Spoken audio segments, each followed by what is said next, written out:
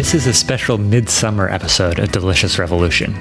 In 2 weeks, we'll launch our 5th season of the show. It's all about migrations of all kinds.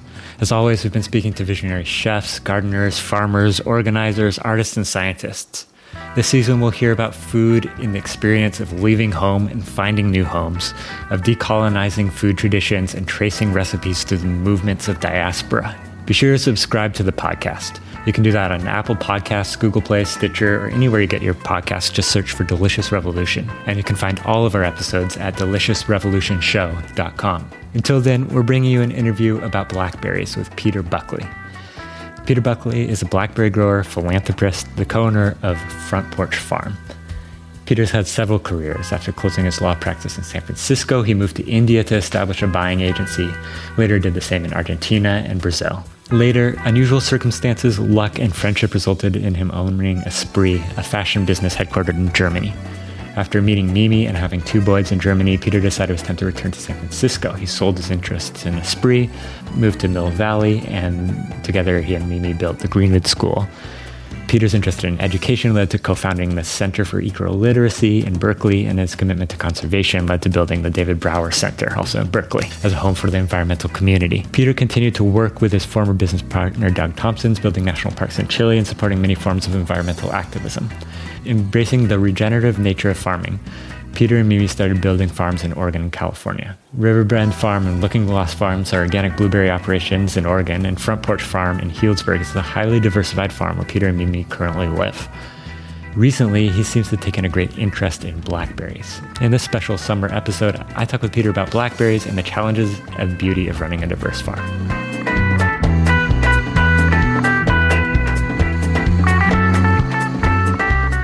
Welcome to Delicious Revolution, and thanks for making some time to talk to me. Sure. Can you describe Front Porch Farm for us just a little bit? Sure. Front Porch Farm is 110 acres. It lies along the Russian River. It's a little pocket valley, so we're isolated. We don't really see any neighbors, so it's quite beautiful. Of the 110 acres, about 60 of those acres are alluvial bottomlands that we grow fruit trees on, berries, lots of produce, lots of flowers, and we also have room for field crops, alfalfa, wheat, flint corn, and some pasture. The farm was a vineyard when we bought it, and we took out 60 acres of vines, which raised some eyebrows, but interestingly, practically everyone we talked to, they said, "That's wonderful."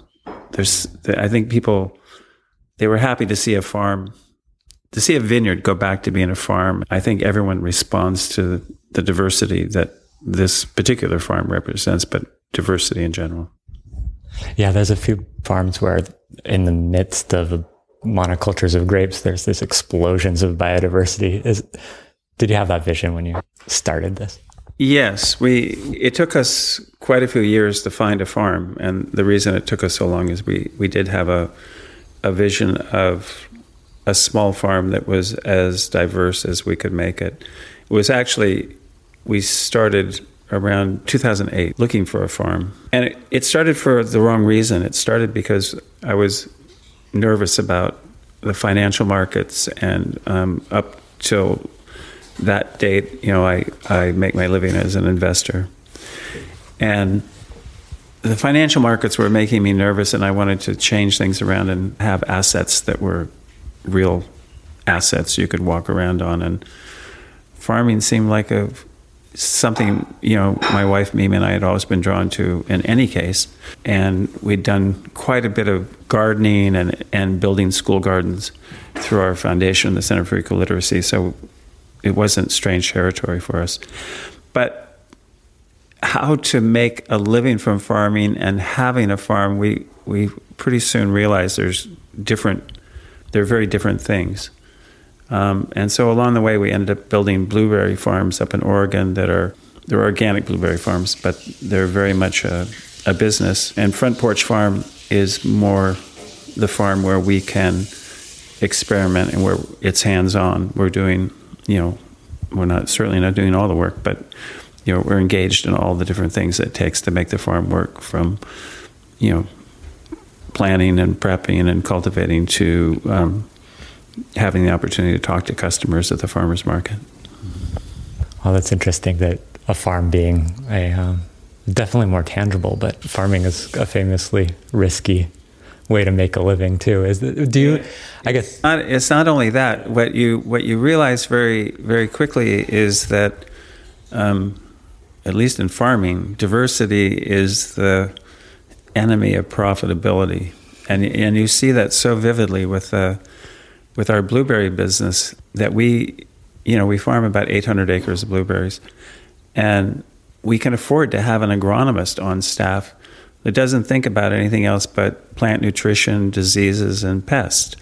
And he's out there every day testing and doing sampling, and he's got it dialed in because we have one crop. We can do that. With Front Porch Farm, we have, I haven't counted them, but 60 or 70 crops at least, if not double that. It's probably double that when you start thinking about all the different flowers that we grow.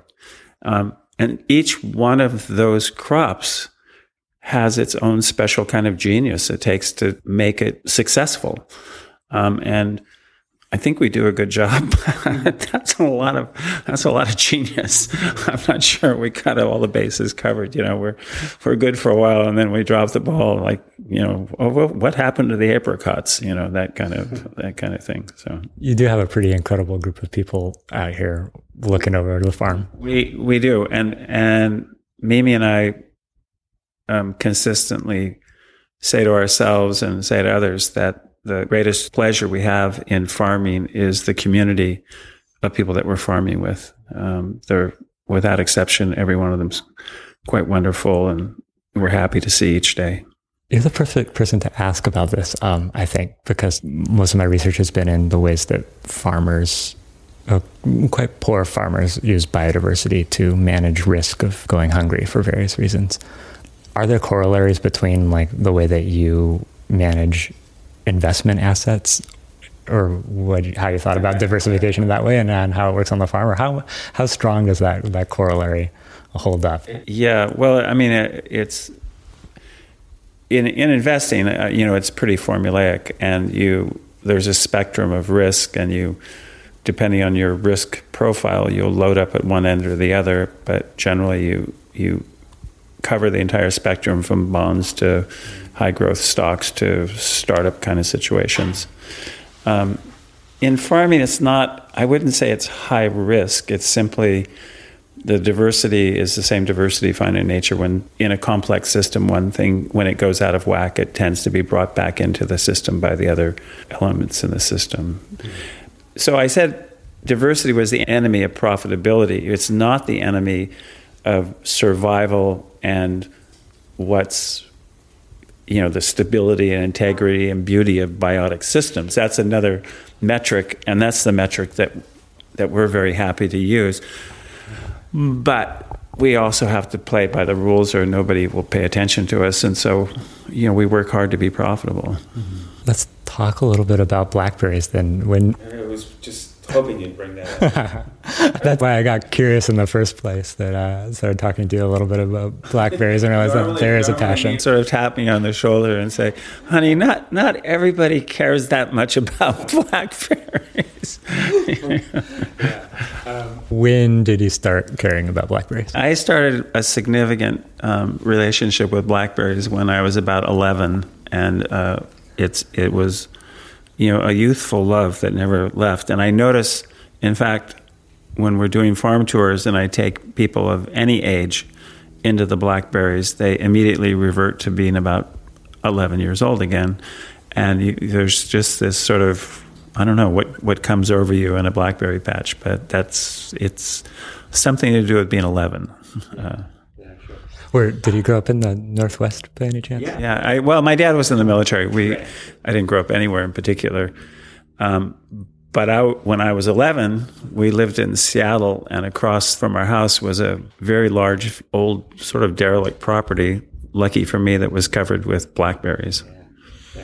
I grew up on Bainbridge Island. Oh, and so my grandpa was also obsessed with fruit of all kinds, and we would devise elaborate ways of backing the pickup truck into the blackberry bramble or setting up ladders on top of it. Fairly dangerous ways of collecting buckets and buckets. The ladders, that was my chosen technique.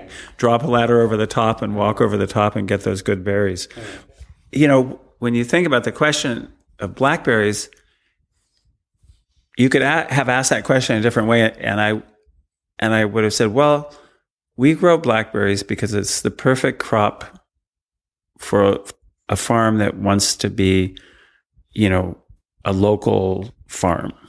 And the reason for that is that blackberries are a very fragile crop. They don't have, depending on the varietal, not much shelf life. And if they can't get into the stores in a day, that's too long. And that supply line is just impossible for any of the bigger outfits, no matter how sophisticated they are. I mean, with our blueberries, we grow a lot of blueberries and we sell to Costco and, big outfits. And we have coolers at the farm and we get our product into the stores as fast as anybody, but that still can be, 2 or 3 days from the field through the processing to the semis through Costco's or Safeways or Trader Joe's, processing. Whereas at the farm, we pick on Friday afternoon and we're selling them at the Saturday market in Healdsburg or the San Rafael Civic Center market on Sunday, Berkeley, And what that translates to is that it's the only way you're going to get a good blackberry. I don't want to disparage any of the other blackberry growers, but you cannot find a good blackberry that's not coming from a local farm at a supermarket. If it's from any of the big names in the berry business, the blackberries are not going to be good. When I talked to you a little bit, you're selling some blackberry plants, and I thought a little bit about the idea of planting a blackberry. It kind of offended my Northwestern sensibilities. So the difference is this, that when I was up in Oregon at our blueberry farm with our farming partner, Eric, and we're up on a hill overlooking the farm, and there were some wild blackberries, and I went over to pick some blackberries, and I said, "Hey, Eric, I know you love blackberries. You want some?" And he went, "No." I said, "You don't like blackberries?" He says, "No, but I don't like those wild ones." And I went, "What?" He says, "You'll see." So we went up and I hadn't noticed it before, but Eric had planted out, I think 75 different varietals in cooperation with the University of Arkansas, they develop most of the commercial cultivars, blackberry cultivars in the country. And we grow them out as an educational thing in cooperation with them and OSU. And he used to grow blackberries commercially, so he's the guy who's sort of schooled me in this. And he said, "Here, taste these, Peter." And he took me over to a varietal called Triple Crown. And first of all, there was, a 100-foot row of these plants. They were heavy with berries. They were all ripe. It wasn't like you didn't have to scan and find that special fatty that was next to a bunch of green. They were all ripe at the same time, which for a grower is a big deal. They were, twice to 3 times the size of any wild blackberry you've ever had. The flavor was so intense and blackberry jammy kind of flavor. And the seeds were minuscule. And right after that, I had the same conversion that Eric had. I went, wild blackberries are wonderful, but, I think I'll wait.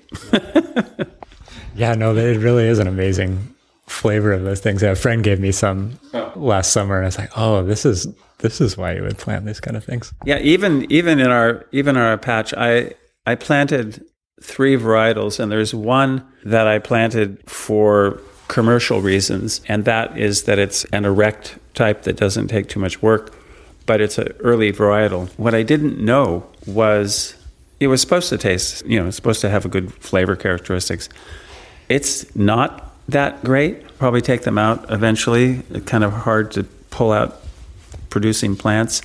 But what's interesting is one of our grocery store customers, they ask for that berry because it has better shelf life.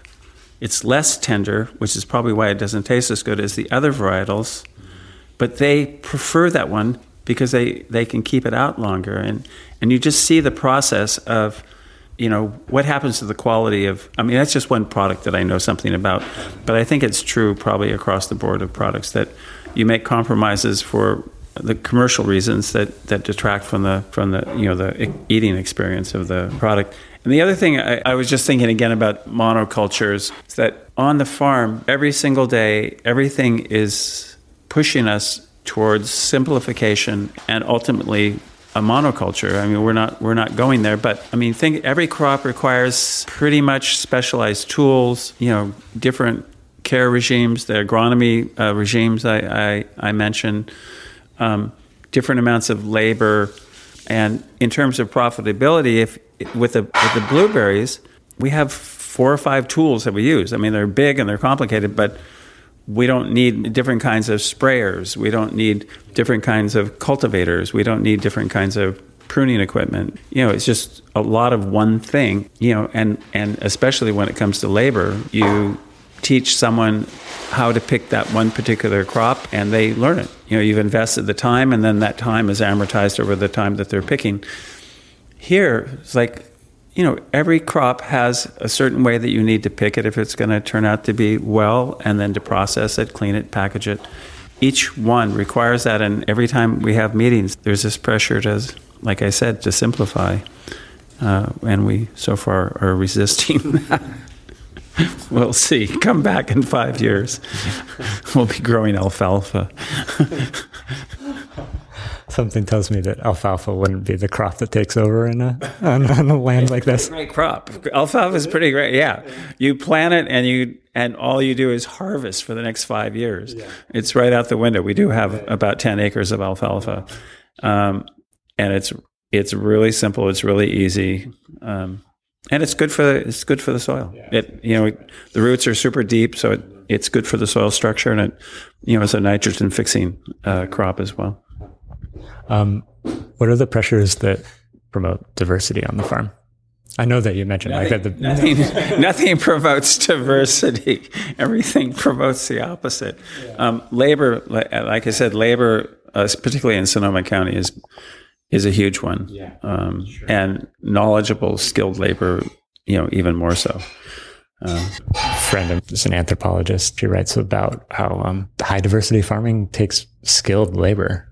And then there's the monoculture takes less skilled labor, and it's intertwined with the history of colonialism and exploited labor in that way. And it would be hard to exploit your labor force while growing a really diverse farm because it takes such skilled and careful attention. Yeah, I'm not sure what to say about that. For example, on the blueberries, the fresh blueberry market, the berries you buy in a store are largely, there's exceptions, but 90% of those are hand-picked. Yeah. And the crews that pick our berries, they start out, and they work for the same company. One of my partners has a business called Homegrown Organics. And these crews have worked for Tom for over a decade at least. And they follow the blueberry crop from outside San Diego all the way up to Oregon. And they really like picking that crop because they're very good at that, so they make pretty good money. I'm unaware of the exploitive aspect of that. I'm not sure where it is. But it is, they're only doing one thing. Yeah. And they're doing it for economic necessity, of course, and they're good, Yeah. They would easily pick twice the volume that our guys can pick, Yeah, I mean, I don't mean to say that that's the only way that monocultures can be run, but yeah, it would be. But that it's. I think what happens is monocultures tend. I mean, the attraction is more the specialized tools and the mechanization. Imagine a specialized lettuce grower. If they're growing at a big enough scale. So, by the way, it's not only monoculture; it's scale. They can afford to use a robotic weeder. Basically a weeder that goes down and there's a camera, and the machine or the camera interface can distinguish between a weed and lettuce and weed very close to very small plants. That same weeding for us, would be there. I mean, you can't amortize the cost of a machine like that over an acre of lettuce. You got to grow, 200, 100. I don't know how much they grow, but a lot of lettuce. And the same is true of strawberry. I mean, it just goes down the line, all the specialized equipment that small farms can't afford. Sure. Back to the blackberries. Oh, yeah. Have you been to Arkansas to this plot of it? No. I'm not quite that eccentric, but I realize I am drifting into eccentricville.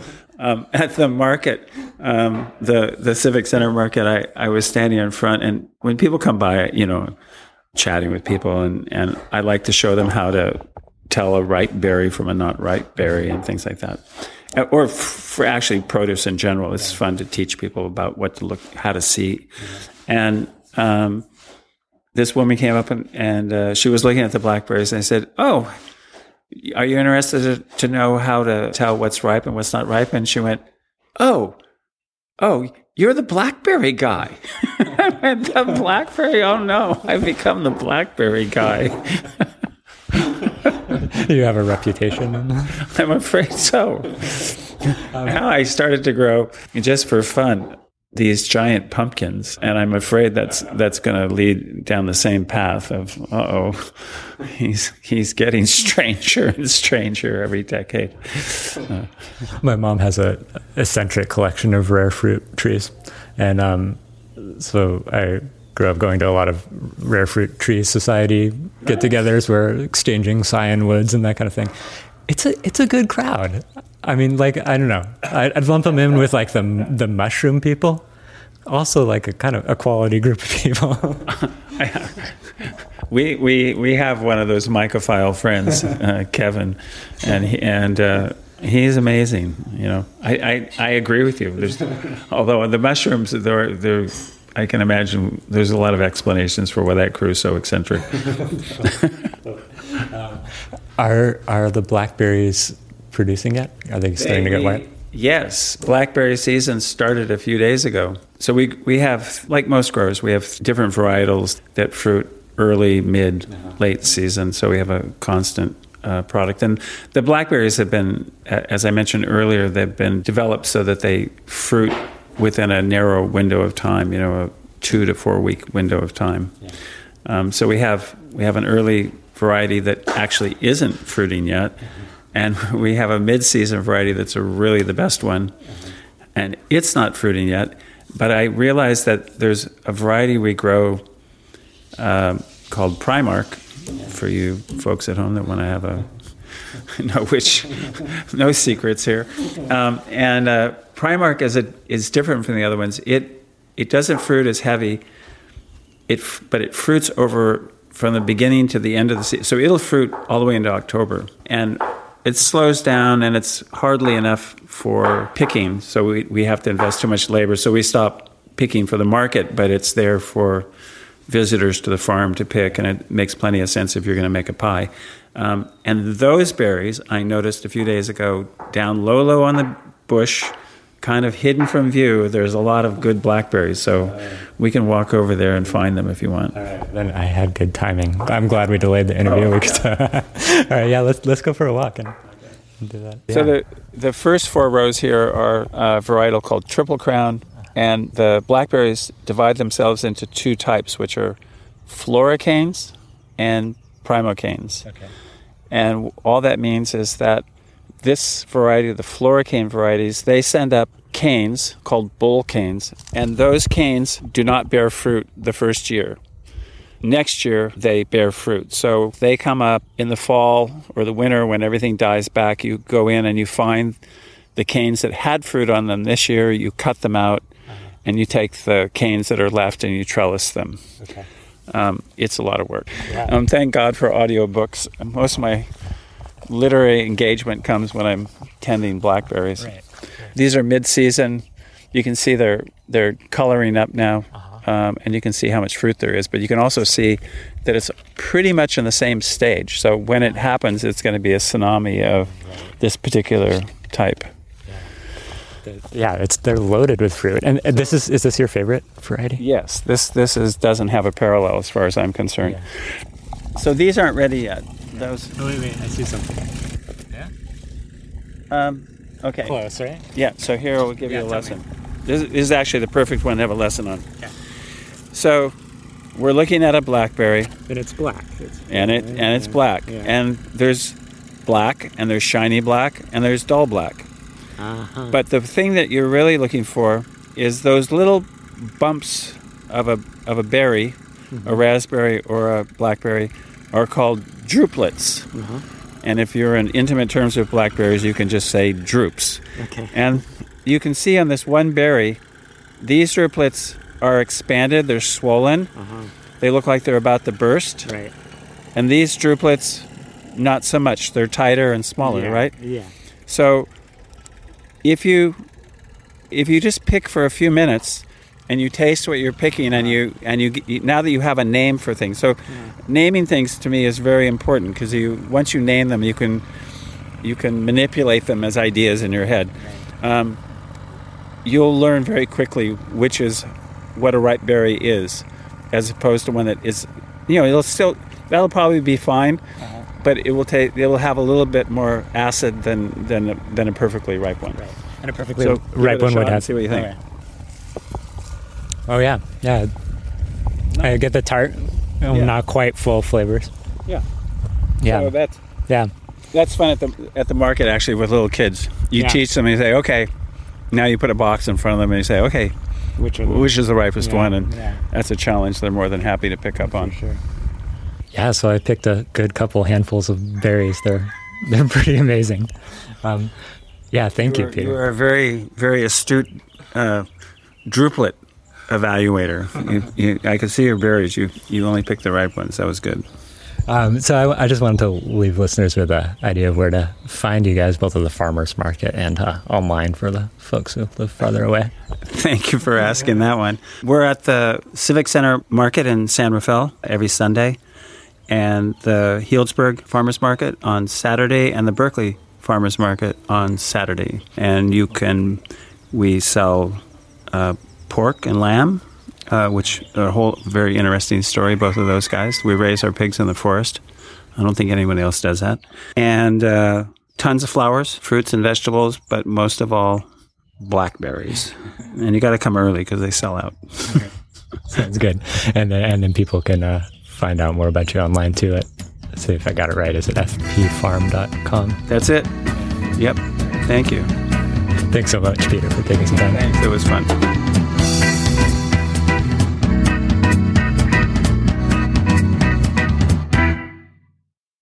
Delicious Revolution is a show about food, culture, and place, made by Devin Sampson and me, Chelsea Wells. You can subscribe to Delicious Revolution on iTunes, SoundCloud, or any podcast app, and you can learn more at deliciousrevolutionshow.com. There we've got pictures and notes all about the interviews, and you can sign up for our monthly email. You can find us on Facebook and Twitter too.